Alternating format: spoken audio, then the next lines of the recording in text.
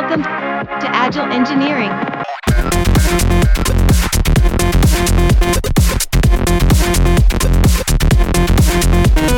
A podcast covering subjects like DevOps, Agile, development, cloud, and more.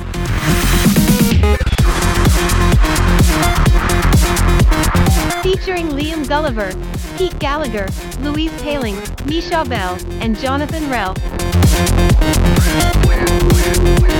This is episode 6. Welcome to the Agile Engineering Podcast, episode number 6. In this episode, we're going to be discussing the Agile principles themselves.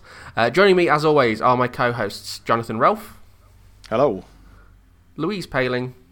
Hi. Misha Bell. Ahoy. And Pete Gallagher. Good evening. Let's begin by just quickly, I guess, referencing the fact we've had a couple of months away off air. Just because we've taken a much needed break with everything that's going on, and work's been quite busy for everybody pretty much as well. So I think the best place to start is going through what the 12 principles are. The 12 Agile principles are: our highest priority is to satisfy the customer through early and continuous delivery of valuable software. Number 2, welcome change in requirements, even late in development. Agile processes harness change for the customer's competitive advantage. Number 3, deliver working software frequently, from a couple of weeks to a couple of months, with a preference to the shorter timescale. Number 4, business people and developers must work together daily throughout the project. Number 5, build projects around motivated individuals. Give them the environment and the support that they need, and trust them to get the job done. Number 6, the most efficient and effective method of conveying information to and within a development team is face-to-face conversation.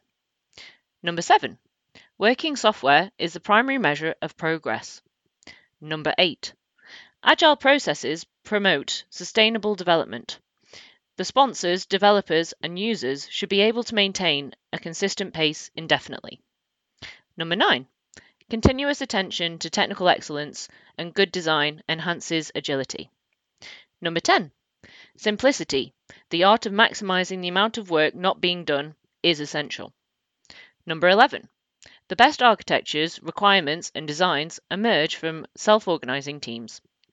And finally, number 12, at regular intervals, the team reflects on how to become more effective, then tunes and adjusts its behaviour accordingly. So I guess the one to focus on there is, I think the first one, with our highest priority, is to satisfy the customer through early and continuous delivery of valuable software. So with that in mind, how would we interpret that? What does that mean? Give the people what they want. Sorry. Yeah? Is that Sorry. an MVP, basically, the minimum viable product, or is that something else, do you think? I'd say that's something else. I think this is about continually delivering valuable software, so even after you go past MVP. It fits in with the values here as well, I believe. So we've got a value of valuing working software over comprehensive documentation, and it's kind of an extension of that, in my opinion. Yeah, it's like we discussed in the previous episode. It's a direct rewording of one of the core Agile Manifesto pieces, that the goal of why we're even bothering with this whole project is to get working software out the door. So yeah, absolutely. I think it's a more detailed wording of what we talked about last episode. I think it kind of touches on the definition we've had of DevOps in a previous episode as well, I think, because it is about that continuous delivery of software, and the earlier we can do it, the earlier we can get feedback and pivot if we get it wrong, because we will. I think it's clever the way that there is actually the word satisfy is actually quite cleverly nestled in there, that actually it's not just about getting anything in front of the customer. It's something that has to satisfy their needs as well. I think it's important that it's talking about the customer. It's not just finishing what you've said. It's not finishing the work. Sorry, it's about getting that work to the customer. And like you say, satisfying them, but it's the person who needs to be satisfied. Isn't the team? Isn't your boss? It's the customer, the person who will be using this software. Yeah, that continuous delivery. Just making people happy. Yeah. Over promise, under deliver. No, the other way around. Not the bad way. But yeah, I mean, you're right. You know, software should be a joy to use for everybody. You know, and the only way you can find out if it's, in my opinion, is if it is a thing that is a joy to use, is by getting that feedback, getting it early, getting it often. You know, and putting the customer front and center should make them a part of that entire journey throughout. There are so many places that don't understand that and do get it wrong. Is it possible to over-deliver or deliver too often as well, where... Stop giving us software. Well, yeah, I mean, Stop giving me stuff. I don't like it. I mean, I genuinely think it is. the case in point is Windows. You're sitting there, and the last thing you want is a Windows update. Actually, the less frequently they happen, the better. Pete, are you sure you're allowed to be saying that as an MVP? They'll get you. Hey, I'm trying to program. I don't want to update Windows. No renewal for 2021 for you, Mr. Gallagher. Yeah. I'm still on Windows 95 here. You know, leave me alone. Shh. Don't tell anyone. For me, the obvious example there is when you've got things like Etsy and Amazon, and where you've got a website and you've also got an app on your phone. These are the unicorns that deliver updates hundreds of times a day. That's brilliant. If your app on your phone wanted to install an update hundreds of times a day, you'd quickly uninstall it. So delivering out of the team is one thing. It's at what point you choose to push that to the customer might not be the same thing. That doesn't mean that we shouldn't be pushing things out to the team. In some cases, the definition of your customer might change slightly. Yeah, expectations, because that's a really good point. Like, yeah, it's the way that it's worded is actually really quite interesting. Like, to satisfy the customer. So yeah, it all depends on what the customer expects or the customer wants. It depends. If you're requiring the customer to spend time with you evaluating whether what you've delivered is okay, then clearly if you do that too frequently, then either you're distracting them from their other tasks. But what's interesting about Louise's point about there are some services where the customer is unaware that the release has happened, and in many ways the metrics and the use of the software is being used as the acceptance criteria without formally asking those users. You know, the Facebook examples where they roll out a feature flag to a 20 to 28-year-olds in Chicago and see whether the feature works, and they're not risking 100% of their software release. So it's interesting that idea of who your customer is and the type of feedback you're needing to get to validate whether you've delivered valuable software is dependent on the project, I guess. I think just kind of going off Misha's point a little bit there as well, is that it kind of goes both ways. So yeah, we are satisfying the customer through that early continuous delivery of valuable software, but in seeking that feedback, we can also manage their expectations on a more continuous basis as well. Mm-hmm. You know, if they're expecting a Ferrari and you give them a Ford Fiesta, you can kind of explain as you go along why that's what they're getting. And you know, if Ferrari do want to sponsor the Agile Engineering podcast, we will be more than happy to discuss it. Oh, they wouldn't even need to do it via money. You know, goods would be fine. I would take goods. Yeah. Yeah. We will satisfy their expectations. You know. I mean, whilst we're at it, Aston Martin, if you're listening as well, I would really, really like to be sponsored somehow with one of the fluorescent DB11s or Vantages, please. Clang. Yeah, no, yes, very good choices. I think the thing about the feedback loop is because customers at the start of projects have assumptions, and I think the whole point of agile development in general is to constantly challenge assumptions. I think the delivery of frequent, like course corrections, that like you're talking about the Ford Fiesta analogy, it's like if you can show them that the act of building it has the decisions you're having to make about how you're building it may not deliver their assumption. The more frequently you can go back and say, well, this is why, then those assumptions aren't they're almost invisible bits on contracts sometimes. You almost feel like some people, because you've not challenged that assumption, they almost assume they're getting it, even if it's not formally written on a deliverable. Interesting. Yeah. So, do you mean like they might? So the customer might say, "I want this," and then it's your job to consult with them and say, "Actually, yes, this might be what you want, but this is what you need." The thing about working software is that it's Nobody ever knows demonstrable, what they exactly, want. and also that any kind of written language is really inspecific about what a customer wants, and there's always interpretation, be that cultural, be that whether they're more technical, less technical.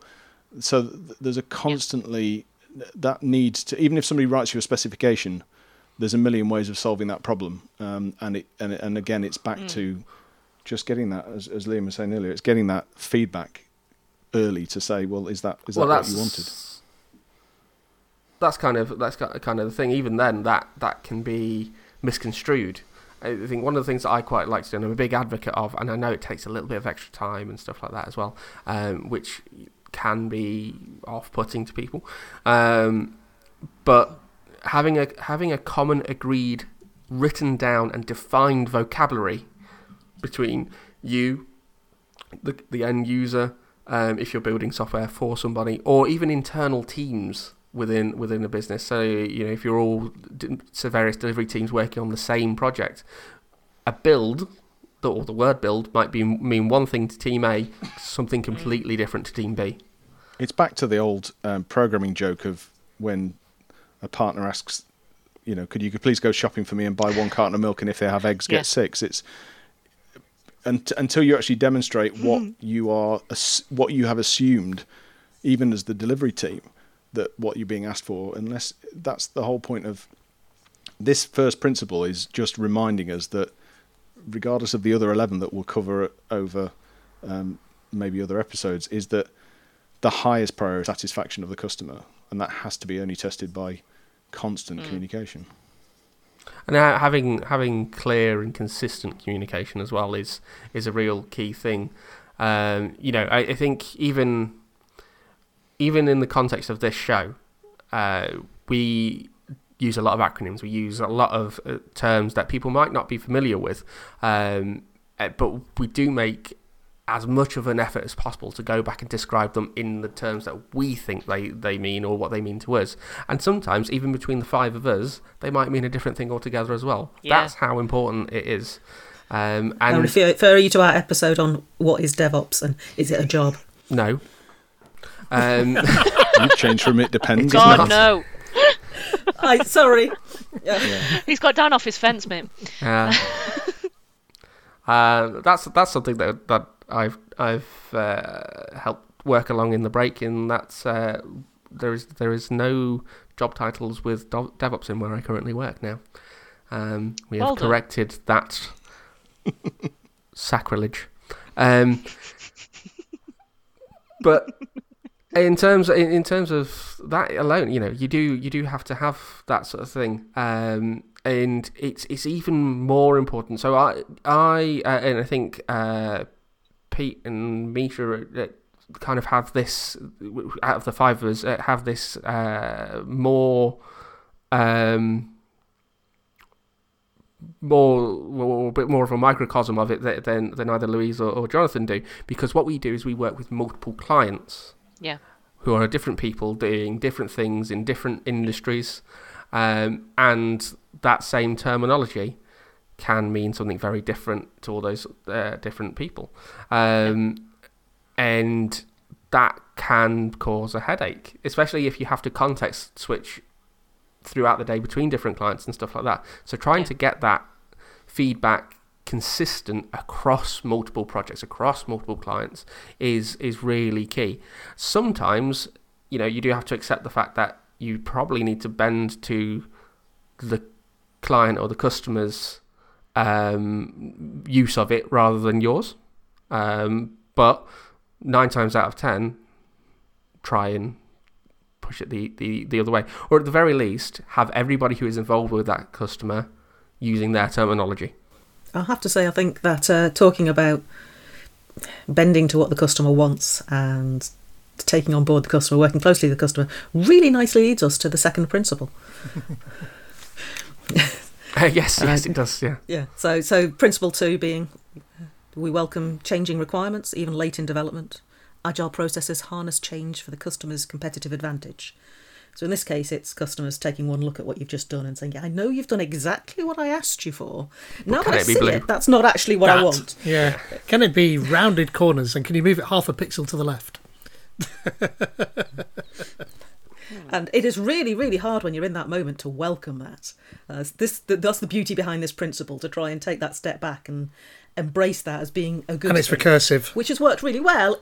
Yeah, if you've been obeying principle 1 and these are frequent updates, you've got a couple of weeks worth of work you're showing, and if they say it's not quite right now, it's not actually that big a deal. If it's 6 months worth of work, that would have been a major problem. That's that. Going back to the analogy I used earlier, that's how you could end up with the understanding that they actually wanted the Fiesta rather than the Ferrari. The Ferrari's flashy and it looks great, but it's not something you're going to use every day. Whereas the Fiesta is something that they want to use every day, and they want to go to the shop in and that kind of thing. And I think the using them in tandem as well. It also shows that done properly, I think. In managing expectations in both ways, you can pretty much get away with the customer is not always right. Well, we all know the customer's not right. Well, yes. No, I was just going to say I've been banging on about like communication and the power of specificity within communication for a long time now. I know that I'm not in the the kind of tech industry, but it is just as important in all aspects of everybody's life. And yeah, being clear on, yeah, you're right. Everybody needs to be on the same page. And I don't think you have to bend to what a customer, how a customer prefers to communicate, but more understand how they prefer to communicate and what they interpret as one thing, knowing that. And then, yeah, just so that you're all on the same page. And then hopefully they won't need to kind of change their mind. And also that ties in, to another point that I was going to say was about asking the right questions as well. I think I've made this point before, but yeah, asking the right questions and knowing your stuff enough to be able to ask those right questions. I think there's an art in itself, really. I think you're right there as well. Out of everybody here, Louise and I have worked directly together, and Misha and I have worked directly together, and it is about that specificity.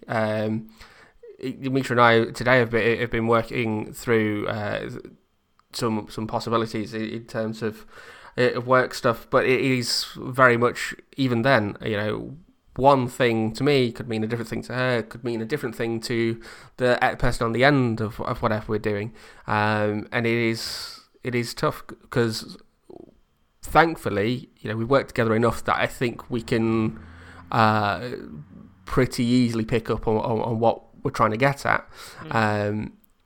But that's not always that simple, but we can do that because we've built that rapport, we built that relationship over a number of years and so on. But if it's someone brand new that you're coming in with, you do have to probably over-communicate, in fact, to make sure that you have all of that understanding and build that rapport as quickly as possible. Because the quicker you can get to that understanding, the easier it is to understand what they want, which means potentially you don't have to worry so much about that constant change in requirements, or it is easier to understand the change that they want, because another risk is that they say, okay, I want it red, but I don't want that red. I want this bit red, I want this bit pink, and I want this bit magenta. But when it could just be prevention is better than very, cure. very quickly point out that we are now talking about point 3, third principle. Still developing software frequently, At least from a someone's couple of paying weeks attention. to a couple of months, with a preference to the shorter timescale, because the conversation's just naturally going on. I was going to say, Thought I'd throw just that in there. on principle 2 about changing requirements, I think that the thing you have to catch yourself is if you are objecting to a customer identifying that their needs have changed, then the objection to that is waterfall if you wanted everything locked in stone at the start of the project and never changing, you've really got to look at yourself hard and go, am I agile? It's not inherently bad. I know that's controversial, and I don't actually believe it when I say it, but it isn't inherently bad. It does work for some people. And we are all on this show big advocates of, don't just adhere to one specific methodology, framework, etc. Pick the bits that you want. Build something that makes sense for you. If you're Acme Inc., build an Acme Inc. process out of the bits that you want that work for you. Shout out to Alistair Coburn's Oath of Non-Allegiance. Well, like one of my old lecturers used to say, you would never build a nuclear power station in an agile manner. Well, there's a good reason for that. On all of those points, when I mentioned the MVP right at the very beginning of that conversation, I use MVP as every feature I want to create, rather than the whole product. If somebody is asking me to add a new page to a website or a new form to a desktop app, then when I'm developing that, I try to give them a version of that as early as possible, and I'd still call that the MVP. It's just the MVP for the feature rather than for the product. So that sort of ties into the first 4 points, I think, for me, in that I try and have as many conversations as early and as fast as possible, so that I can figure out whether or not I've got the wrong end of the stick, and whether they've got the wrong end of the stick as fast as possible. I think it was, as Louise said, we don't want 6 months worth of work to get canned. I'd rather, a week's worth get modified. It's very rare that you do something that would get completely canned. But I think if you did something over the course of 6 months, I think that could be a possibility. You could have to can the vast majority of that, or all of it, because you based it on a faulty premise, a foundation of sand. So, yeah, that's sort of where I was coming from for MVP. But I think I'm probably bastardizing that term a little bit. But I mean, I guess one of the things to bear in mind is, or I guess the question that I have here is, considering these first 3 points, it is customer centric. We're talking about changing requirements and embracing that change, and making sure we're delivering that software that works frequently. Where does hypothesis-driven development fit into all of this? If I have a hypothesis that by changing this button to have rounded corners, I'm going to increase my sales by 20%. Is that? I could be going into point 4 here, because it could be marketing or whatever. Is that coming from the customer? Is that coming from your analytics? Is that coming from the business? Is that coming from yourselves because you have a gut feel or a theory about that? Who becomes the customer in that scenario? Think that this is grey territory that I've seen plague an awful lot of teams, where you have assumption-driven development, that people write stories as if they are definitely going to add value to the project, and really should be written as, and I've mentioned this before, as a developer, I assume that, because unless you can tie it back to the satisfaction of the customer and an actual goal-driven development, I question whether it's actually the priority to get it out there. And I think the problem is that maybe the customer hasn't looked at all of the aspects of what they want to deliver, and therefore they don't know. But I think you have to go back and have that conversation with the customer rather than just assuming. I think it's a really good point that Liam was talking about hypothesis-driven development, and Jonathan, you're talking about assumption-driven development, and I think it's very, very easy for one to fall into the other. Assumptions generally bad unless they're very explicit, whereas with hypothesis, you're putting something out there and you're saying right up front, I could be completely wrong about this. And I think if you treat your assumptions like that and make sure you've got the things in place to test them, it can work the same way you're doing anything else in an agile manner. And like Liam says, we're into point 4, which, for the record, business people and developers must work together daily throughout the project. So you're not just in your little development bubble, you're working with the rest of the business, with your customers, to say, we think if we make this button blue, 50% more people will click on it. And then you're just off into a normal agile project. But at the end, you've also got that measurement step to say, did we get our hypothesis right, or did we prove our hypothesis? I don't know that much about hypothesis-driven development. I've only seen it relatively recently. Wouldn't you just A/B test it? That's kind of yeah. That's one At flavour. the end, yeah. You know, The problem with the hypothesis is the length of time it might take you to develop something that you're guessing about effectively, I guess, in my opinion. and that goes back to that first point of early and continuous delivery of valuable software. Now that value bit is something I just want to touch on, and it's something that Jonathan mentioned in what he was saying. How do you measure the value of a thing that you are adding with that before you've added it? How do you know what the value of the story is, or what the thing that you're planning to create? Can you know? Well, if you're in Amazon and you're measuring revenue, then you can measure bounce rates and click-throughs and all of that lot with web stats, and you may have some of that telemetry for desktop stuff as well, and apps on your phone. But assuming you don't have that, assuming it's a new feature, because I on a whim, I decided that what I want to do is I want to start selling holidays through Amazon, for example. Yeah, why not? But that's still a hypothesis. You can still come up with, I expect this to produce a 5% uptick in sales, and it may be that assumption is incorrect, but at least you're gathering the right data to prove whether it did have an effect or not. So I think you can make assumption-driven bases for gauging whether your feature is actually delivering what you thought it would. I mean, I guess my question around that is, what's the thing that justifies the assumption or the hypothesis in the first place? Not necessarily the outcome there, but if I'm saying, okay, well, I want to make this button blue and I'll get those 50% more clicks.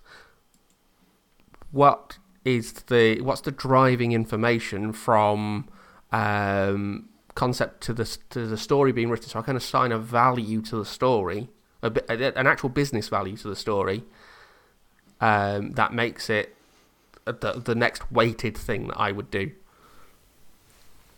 Same as you would do anything else. You work with your product owner, you work with the business, you work with the customers, and you say, we think this is a good thing. How much time do we think it'll take to prove the hypothesis, and how valuable do we think it is compared to everything else in the backlog?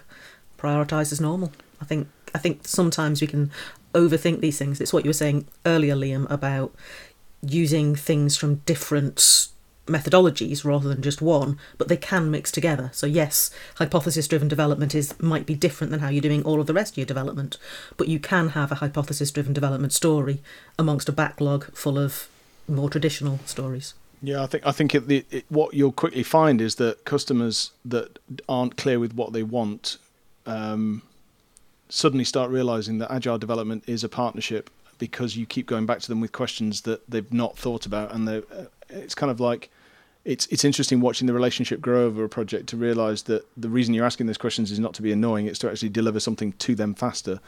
And I think in some respects there is still some naivety sometimes in project kickoffs where people will go, "Can you just make this and make it happen for me?"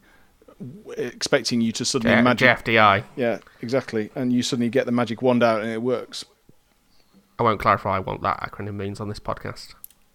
One thing I think it's worth saying as well is that the point of hypothesis-driven development isn't to deliver working software. It isn't to implement the hypothesis. It's to prove whether your hypothesis is true or not. So in some cases, that story around that's got a hypothesis in it, you might prove that by sending out a survey, by asking people who is interested in this. Like literal market research. And once you've proven your hypothesis has legs, you then might have a more traditional story to actually go and implement it properly. Or it might just be a mock-up and saying, can people come and play with this website that's got nothing behind it, but you're proving your hypothesis. Or when did hypothesis-driven development come around? It's kind of Have always I missed been there, something? really. I feel like I've missed something. I don't know whether it's a commonly used phrase. It's certainly something Liam and I have used a lot in the past. It's probably more commonly heard of as lean startup methodology. Yeah. I think even then, even pre-lean startup, it's been around, because software's been around for decades. And you build a piece of software because you've got an idea or a theory or that you want to do, right? And it's true of any consumer product today. I think if I did this, it would be better than X, or it would solve problem Y for these sort of people. But do you think Principle 3 though deliberately plays into this, where effectively what deliver working software is saying is minimum viable product? It's test one hypothesis at a time. Don't try and run for longer than you should do. That's one of the key principles of A/B testing, though, isn't it? Like, to do one thing at a time, because otherwise there are too many variables that come into play, and you can't actually tell which thing it is. You're muddying your data, aren't you? Yeah, but also with hypothesis-driven development, wouldn't you just think about the reason why you thought of it in the first place, and use that as? No. And you're quite right, because I think that you hit a point there with a lot of people sometimes solutionize. And the difficult thing is to go back and say, why do you want this? What are you actually trying to achieve with this suggestion? And I think that's the question that sometimes is skipped, because you get a new requirement, don't have the relationship with the customer. You should really go back and challenge. Well, just to make sure that I'm going to the goal that you want, what are you actually trying to achieve?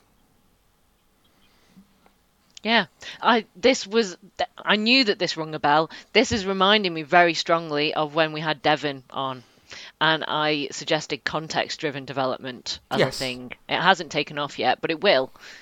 I have to do exactly like Jonathan just said there regularly with my customers. Often I'm not dealing with people who are technical. I do have a couple of really technical people I deal with, and that's sort of a completely different methodology where I don't have to go through that. But mostly it's end users and sort of non-technical end users. And so they say, can you make it do X? So you really do have to figure out why they want to do that. Not only to sense check that they understand what's going on, but if you go back far enough, then it can also help you implement. Because it could be that they want X, but they also want, A, B, C, D, E along the way to make X work, and you don't understand that. So, to walk through that, often just getting off a blank page of drawing something on a piece of paper will prompt that conversation. It's really invaluable, a really good point. Yeah, I agree. So do you, as developers, or people that have been developers, have you worked with business people daily? And by business people, all the business people? Is it, or do salespeople count as business people? No, they don't count as people. Okay. And we've just alienated 25% of our audience. Yeah. Oh dear. It varies. Like it does. It depends on the context at which you sit within the business.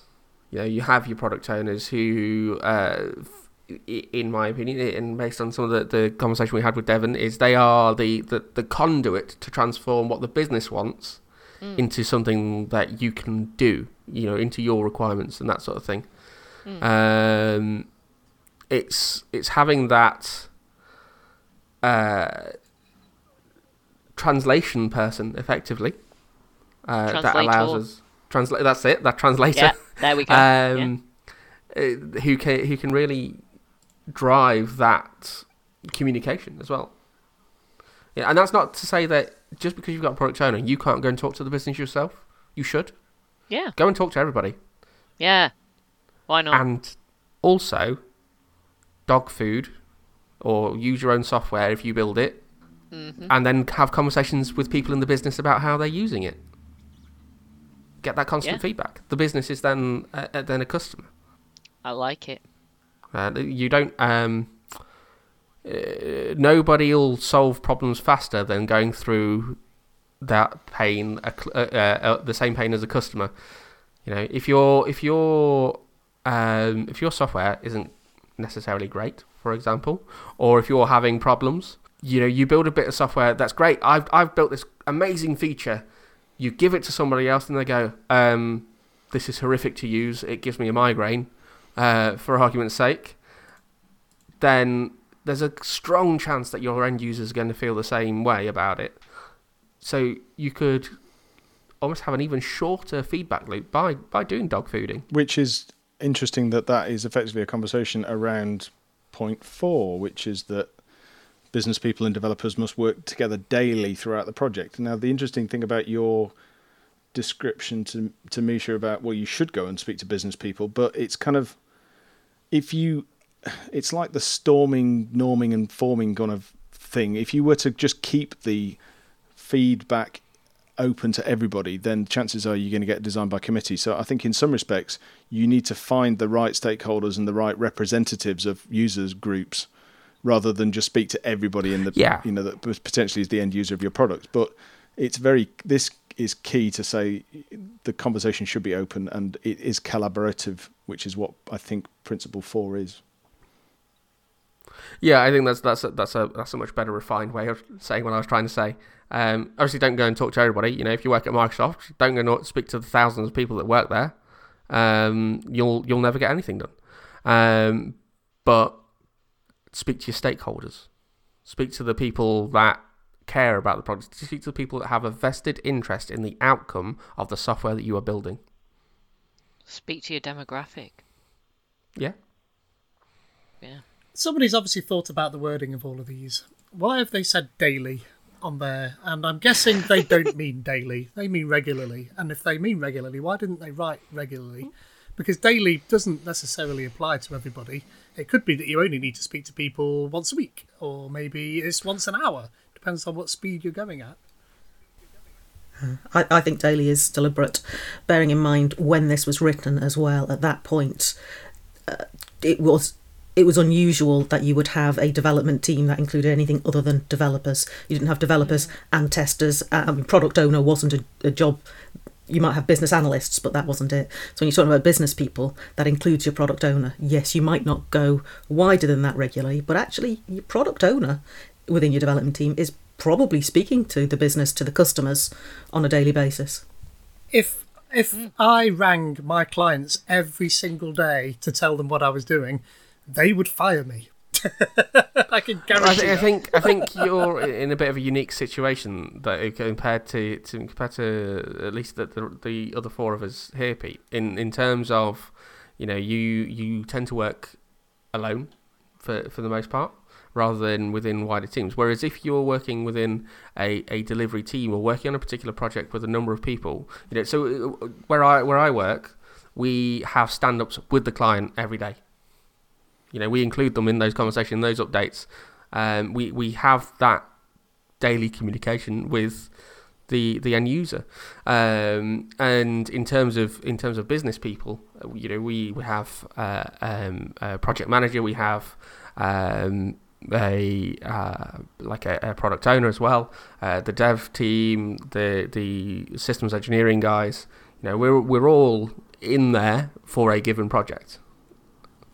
Just because I know that Louise likes a segue, how do you motivate your customer, your business people, to get involved at that level on that frequency? Do you want the thing that you're building to be right? Well, yeah, but they're busy running their own companies potentially, or they're trying to do their own jobs, and they don't want to have to get involved with what you're doing. So they need to trust you to just get on with it and give them what they want.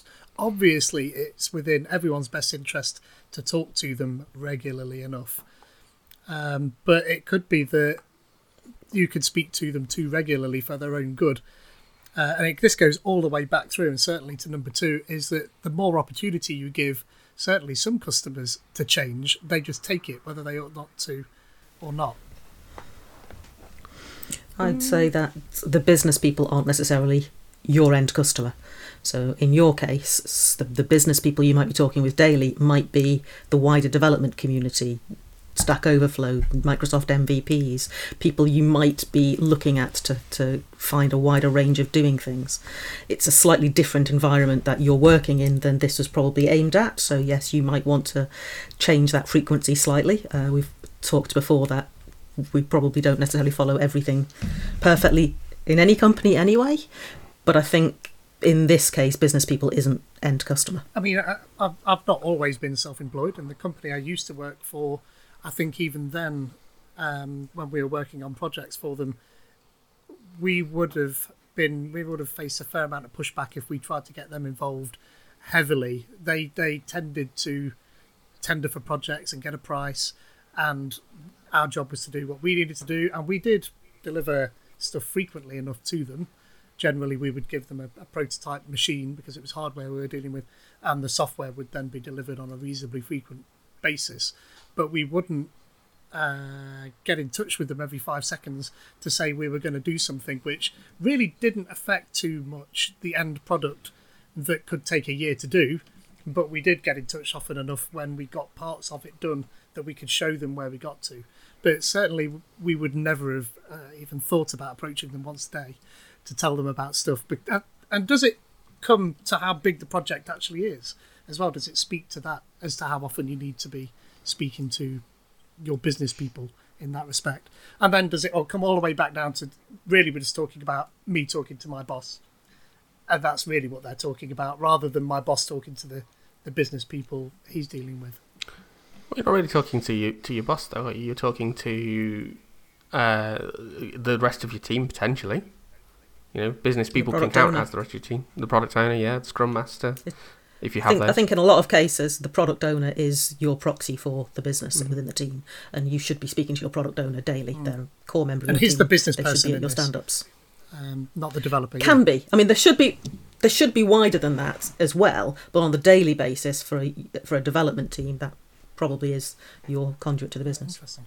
It's back to your point there, Pete. I mean, it depends on the frequency of update depends on what you have to either unblock by getting a steer or something to demonstrate to say progress has been made. So the frequency of daily, again, Louise's point about it's a one-size-fits-all term, but the whole point of Agile is to be flexible about how we use these tools. I think this brings us very nicely back onto the first point, which is to satisfy the customer. Yeah, it could be that the customer doesn't want to be communicated that often, and that is fine. It can present some issues in terms of development. You know, it could introduce. You know, I've now done 6 months of work, and now the customer only wants to be communicated with 6 months in, and then we realise we've done it all wrong. You know, that's a risk. That's their fault. I mean, that's an extreme example, but you know, it's possible. You made a really good point there about blocking, and that's a completely different set of circumstances, in my opinion. Certainly, if me as a developer, if I as a developer get blocked, then yeah, I'm all over it. I'm going to get in touch with people. I'm not going to sit there blocked as far as I possibly can. I think that's different to, this is, you know, it's almost like doing a stand-up, like you've just said, with the end customer. Sometimes you don't want to give them too much because it might be days and days before they see you actually doing anything, and then they think, what are we paying these people for? And that's fine. Well, that still counts as communicating between the business and the developers, right? If I'm blocked, I'm yelling about it, and I need to be able to do something. I need to talk to somebody around. Yeah, that's different. So we have managed to accidentally cover 4 points rather than just the one like we were intending, which is great. You know, we could talk about this stuff for days on end, and this is why we have this podcast, so that you can listen to us talk about it for days on end. But we want to keep it in some fairly succinct chunks, so that, you know, it isn't like listening to an audiobook, I guess. But maybe one of those will come one day soon as well. Talk to us.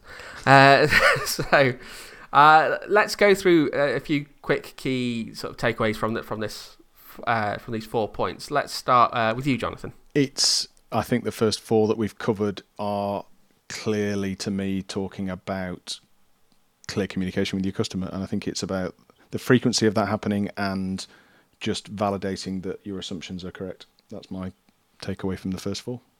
Misha? Yeah, I would echo that. Yeah, specificity in language, being on the same page, build a rapport, satisfy them, understand what will satisfy them and what won't.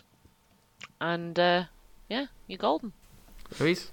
I think for me it's been very much focus on the customer, get a wide range of people involved. It feels we're all pretty much agreed on the importance of communication. Not necessarily the frequency, but certainly the importance of it. And I think the frequency of deliverables that some of these points talk about is a form of communication. This is what I've done so far. Is it right? And it's kind of as clear a communication as you can have. Here's what your software will look like. And also, this is the first time I've thought of the difference between hypothesis and assumptions in the deliberate way we talked about. I found that was really useful for me. And Pete? Yeah, I've got to agree with what Louise said. Really making sure that you're on the same page with the customer, because no one's going to be happy if you spend a long time developing something that they don't want, and often they don't know what that is until you give them something to begin with. So the more frequently you can do that, the better. Cool. For me, my personal takeaways are that, as always, from a DevOps standpoint, it is an evolution of these principles. It's a great way to live some of these. Putting the customer front and center should be at the heart, in my opinion, of every piece of software development that there is. That could be to do with an infrastructure change. It could be to do with a pipeline change. It could be to do with a new feature. Through the end-to-end thing, does whatever you're doing add value to the customer? And can you verify that it's added value with the customer? So thank you once again for listening to the Agile Engineering Podcast. You can let us know your thoughts on these 4 Agile principles, or you can suggest topics for discussion yourself by getting in touch with us on Twitter on @AgileEngPodcast, or you can go to our website, agileengineeringpodcast.com, or contribute directly to our GitHub repo, which is github.com/AgileEngineeringPodcast. Once again, thank you for listening, and we'll see you again next time.